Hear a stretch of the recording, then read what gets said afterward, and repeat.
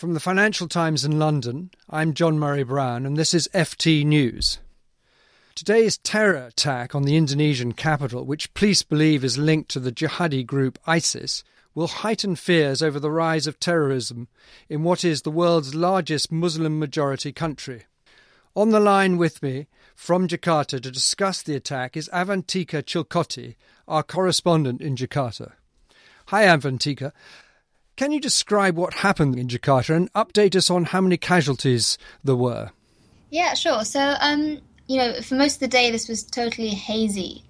Eyewitnesses were just sort of talking about hearing explosions around the very popular Serena shopping mall in the very centre of town. And just now we had a police press conference and they said, in fact, there was 5 blasts in the area. There was a suicide bomb inside a Starbucks. And if you go to the site, it's quite clear there was a bit of an explosion in a police traffic post in the middle of the street. What happened next was that there was basically a shootout between the attackers and the police in the Starbucks, which went on for hours. And the official figure so far is that 5 attackers are dead, 2 civilians were killed, and I think 15 civilians and 5 police officers were also injured this afternoon. And what do the authorities know at this stage about who carried out these attacks? The police have actually already said it's attackers linked with ISIS who've had sort of relationships with people out there in Syria.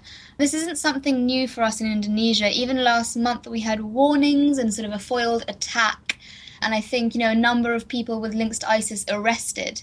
Just before the Christmas and New Year period, there was an idea that there was a plan for an ISIS-linked attack then. And there's a sort of quote going around from the police spokesperson saying that they had some warnings from ISIS saying that, they were going to put Indonesia in the news. So there's quite a clear link with ISIS now. It's one of those things that, of course, you can't confirm 100%. And what has been the reaction of the Indonesian government and the reaction also of ordinary people on the street? Well, that's actually the interesting thing. So I just actually went down to the site again, just at the end of the day.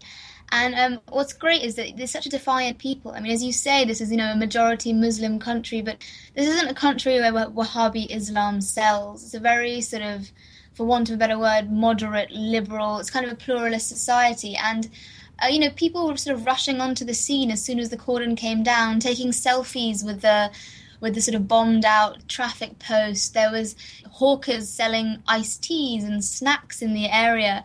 There's a real sense of defiance. Even the hashtags on Twitter have been all about how sort of Jakarta will survive this. And I mean, it's kind of continual in society here that Indonesians want to differentiate their form of Islam from extremism, from the type of Islam you see in the Middle East quite often. And I think the government has kind of followed suit. You have the same defiance with President Joko Widodo. When he was speaking today, the tone was very much, that this must not get us down, that we mustn't let the terrorists get the better of us, and we must try and get on with our everyday lives as best as possible.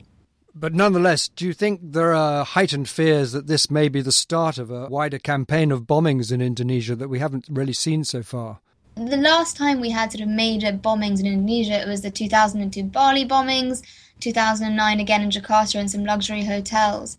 Well, what we do have here is an incredibly good special force called Detachment 88.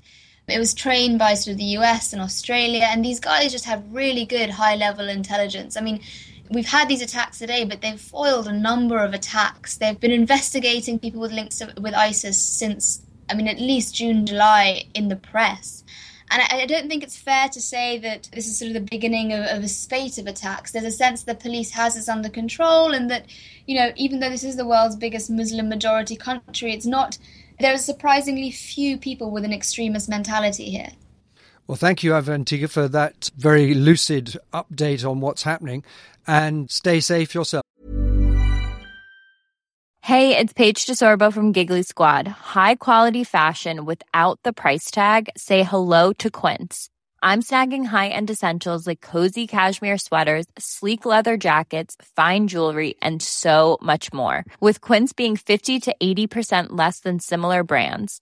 And they partner with factories that prioritize safe, ethical, and responsible manufacturing. I love that. Luxury quality within reach. Go to quince.com/style to get free shipping and 365-day returns on your next order. Quince.com/style. Here at Bellingcat, we get to the bottom of things. From a global crisis to an underreported event, we find the facts using publicly available tools and resources, uncovering what is hidden on and below the surface. We connect the dots using social media posts, satellite images, and public records, and empower others to do the same by sharing how we do it. The ability to do so is only made possible by our readers, supporters, and community members. Care to join us? Learn how at bellingcat.com.